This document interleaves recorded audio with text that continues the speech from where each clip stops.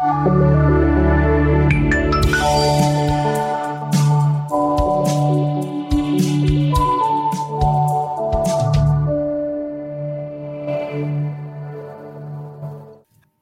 everyone and welcome to the B2B Marketing Podcast. My name's David Rowlands, I'm the editor at B2B Marketing, and I'm joined today by Kat Dutton, who's Deputy CMO at Atos.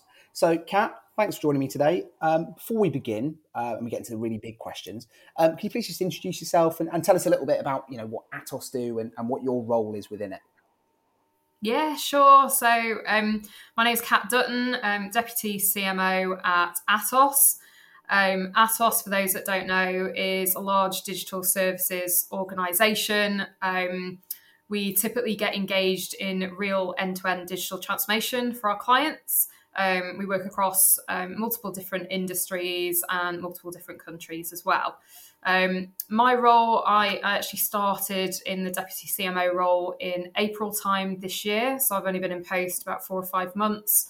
And in that time, what I've been focusing on predominantly is a refocus really around what our marketing organisation is about, both internally and what we're focusing on externally.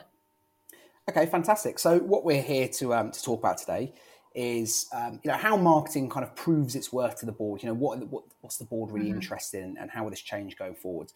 So just kind of looking at the current state of affairs. What does your board care about in terms of marketing's contribution to your organisation's success and growth? What particular KPIs are they interested in? Yeah, I think that the biggest thing, Dave, is, as most people would kind of attest to on the call, is impact on the bottom line. So they're really interested in the financial impact that marketing can make, particularly around revenue, what we call order entry or closed deals or opportunities, but also new opportunities that we're bringing to the fold. And I don't mean leads, but real kind of business. The other things that they're really interested in as well are certainly around our positioning externally and the impact that our brand has. They're also really interested in the impact that we're having with clients and prospects in terms of relationships. But then the other area that's come more, I would say, into the fold over the past couple of years is that impact with our analyst community, our sourcing advisors and other influencers who really influence our clients and prospects directly. And you can imagine some of those harder KPIs around that are certainly kind of more number orientated than anything. Okay, so obviously quite a lot of some big picture stuff there, revenue, new opportunities, stuff like that. But how do you measure success against those criteria? Are there any particular metrics you utilise to demonstrate marketing success to the board in these areas? Yeah, there are, and we've got I'm going to call it a version 1 of what we call our CMO dashboard, and that we've been building over the last 3 or 4 months to really start to bring to life some of those core things that our board are interested in. So those metrics that you mentioned. So it does include things like pipeline influenced, which is where we're really supporting on that pipeline, and that is broken down by industry vertical that we're interested in. But also the coverage that we have on specific deals. So are we really focusing on those strategic deals, or are we less focused on those? We also then have a piece in our dashboard that focuses on our clients. So we've got examples in there of where we're really impacting certain clients in terms of broadening out those relationships. We also have some numbers metrics, which are more, I would say, kind of marketing orientated. As I said, it's version 1 of our dashboard. So we have things around, number of people that attended events or workshops. But what we're starting to build out from that is that picture around how are we influencing those clients on those particular deals through those events or through those campaigns, through those workshops. The other metrics, the KPIs that we have as well, are certainly around the impact that we're having with those analysts. So we are rated in certain aspects with certain analysts. And we're also looking at the impact that we're having from a brand perspective. Some of those metrics that change in terms of our market share or the perception with certain stakeholders externally. So we do have other metrics that we measure in marketing, but they don't necessarily go into that dashboard at the moment. So you can imagine kind of reach online or, number of visitors to our website, certain landing pages that are having more impact. but predominantly we're really trying to focus on those hard financial numbers and that impact that we have with clients in terms of relationships. Okay, so you've moved away quite a lot from just just focusing on how many leads you've generated, which is good to hear. Yeah. But yeah. Where do you think that the board maybe don't quite appreciate the value that marketing deliver? I think it's predominantly, I think it's actually some more of that qualitative activity that we get involved in. And we get involved in quite a lot from a sales enablement perspective. We drive a lot of programs, a lot of campaigns, a lot of events. And I don't think that the full breadth of what we can do as a function has really got through yet. And I'll say yet, because obviously I mentioned earlier, I've only been post for a few months, but I think it's that real qualitative impact. I think the other side to it as well is, obviously, I think digital marketing has become really prominent for everybody. I'm not sure necessarily that across the board yet that there's that visibility on what we're really trying to drive as part of our digital marketing activity. So I'd say there's quite a few areas where, we need to improve that visibility and that perception. Okay, so looking forwards a bit then, what would you say that your board will be interested in the future when it comes to marketing demonstrating success in your organisation? Are there any key areas, initiatives or KPIs that the board are going to be increasingly interested in? Why is this? Yeah, and I think I've kind of touched on it already that we're starting to build that picture, but it's that real impact in those client engagements and those experiences that we give our clients. We've introduced in the past couple of years things like advisory boards. We've started to build client councils. We're also looking at some of the more kind of global digital events that we can kind of continue past the pandemic. But I think there's also, we're really investing, as many of my counterparts are as well, we're really investing in some of our core competencies within marketing. So things like account-based marketing, where we're really, really building that one-to-one engagement with our clients, I think is something that our board are becoming really intrigued by and want to see those outcomes coming through from the programme that we've started investing in. So I think that's certainly an area that the board are definitely more interested in seeing more in the future. Okay, fantastic. So with that in mind, what plans are you going to put in place to make these areas successful? Yeah, so I think I mentioned earlier in my introduction, but we've embarked on, I hate using the word because it's a bit cliche, but a transformation project, right, within group marketing, to change the way in which we're structured, but also where we're really prioritising where we look at the different areas. And one part of that is that we're building what we're calling centres of excellence within our group marketing function that work directly with those go-to-market teams in terms of execution. And the whole premise behind those centres of excellence is to provide that best practice, that framework, that guidance and coaching for people across marketing, so that we can really drive that consistency in approach, but also really not only build efficiencies, but really broaden out our scope. So that focus on account-based marketing, for example, is one of those centres of excellence that we're building because we've proven that approach works in certain areas of our organisation with certain clients. And now the whole premise behind that is to build out on that model and build it out so that it works across all the industries that we work in with all the clients and prospects that we work with. Okay, fantastic. And just moving forwards a little bit, there seems to be an increasing trend, I would say, towards brands becoming publishers. And with third-party cookies looking to end in the next couple of years, there's also a move towards B2B brands gathering more first-party data generally. So when it comes to Atos, what are you doing around this? Is it something you're actively involved in, or do you see a slightly different situation? Yeah, no, we are. We've and as one of these centres of excellence that I mentioned, we're building a new digital marketing one to really focus on that strategy that we have online, but also making sure that obviously we're compliant with what we need to be, but without losing that ability and that focus behind driving that real client engagement. So the digital marketing centre of excellence that we're building, we've done a full kind of audit across all of our online channels. we're now building out that strategy and plan for what we need to do going forward. So yeah, fully kind of aware, building plans around it. Okay, yeah, that's good to hear. I mean, it's one of those weird things. It's so far away. It's almost you sometimes wouldn't blame people for sticking their heads in the sand, but it's good to hear that you're ahead of the curve. Yeah, I think you've got to look at that future piece though, Dave, because you know, I think sometimes we get so stuck in really doing that day-to-day activity and those tactical things that we forget about that longer term picture and some of those things, those external influences that do impact on what we're trying to achieve. So for me, it's really important that we're looking at that kind of, you know, not only 12-month view, but 2 years plus view on what do we, you know, where do we really need to focus.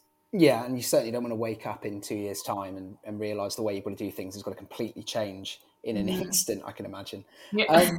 Okay, so moving forwards then, very simply, what trends, channels, tactics and technologies are you seeing or working with and using to drive more success and contribution?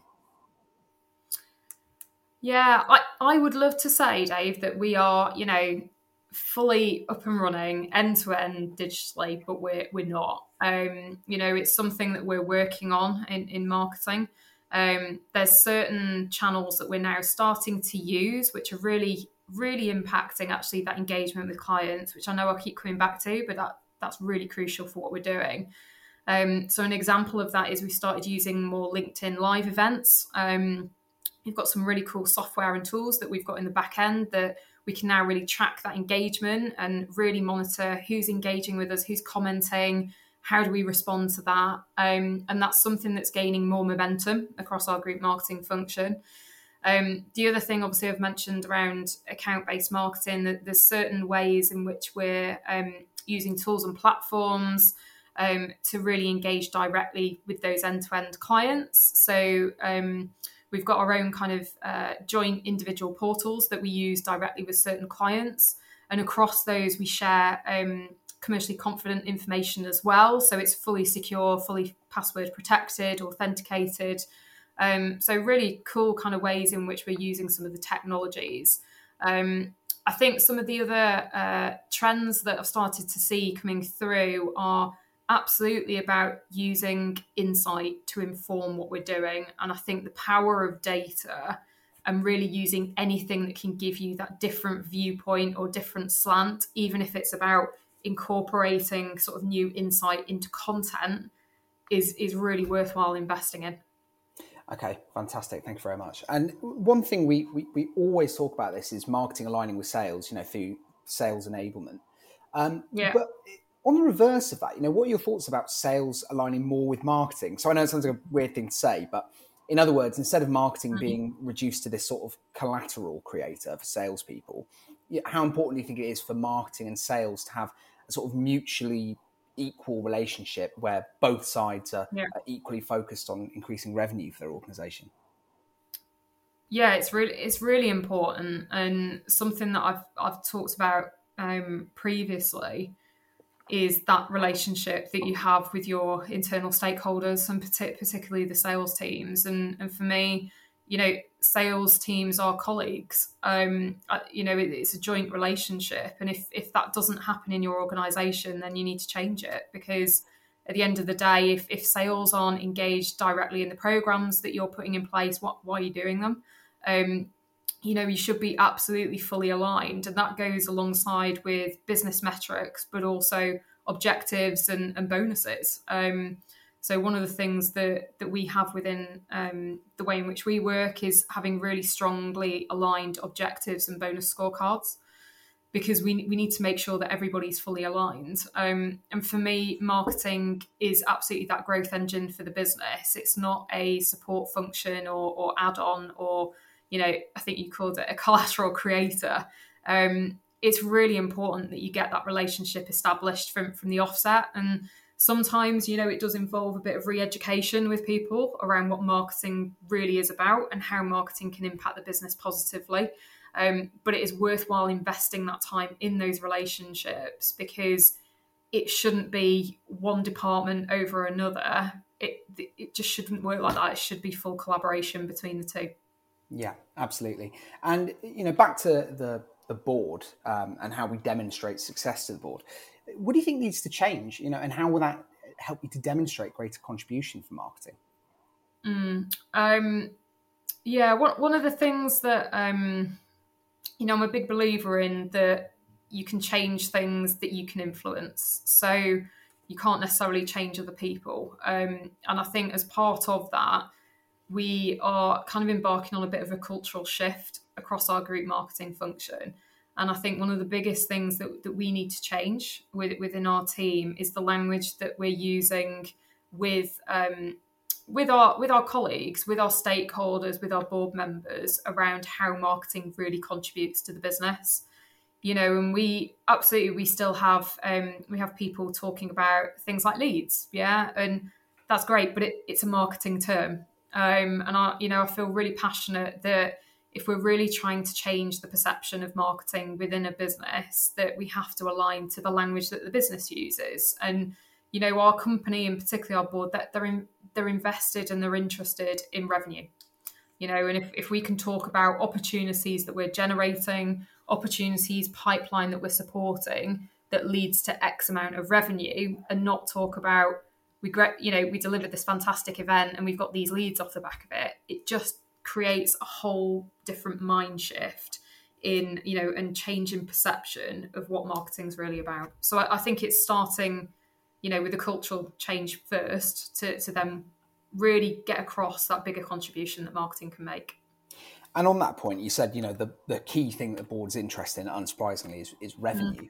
And, chief revenue officers are something that are becoming increasingly popular in B2B organisations.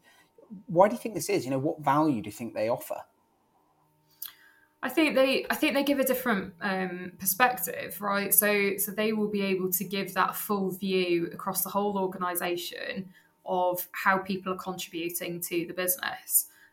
So I think those chief revenue officers are really crucial. I think the other piece is that they do sometimes get involved in the strategy piece. So where your organisation is really heading and what your focus really is. For us, we are really clear about our ambition to, we are going to be that leader in secure and decarbonised digital, and that's our ambition.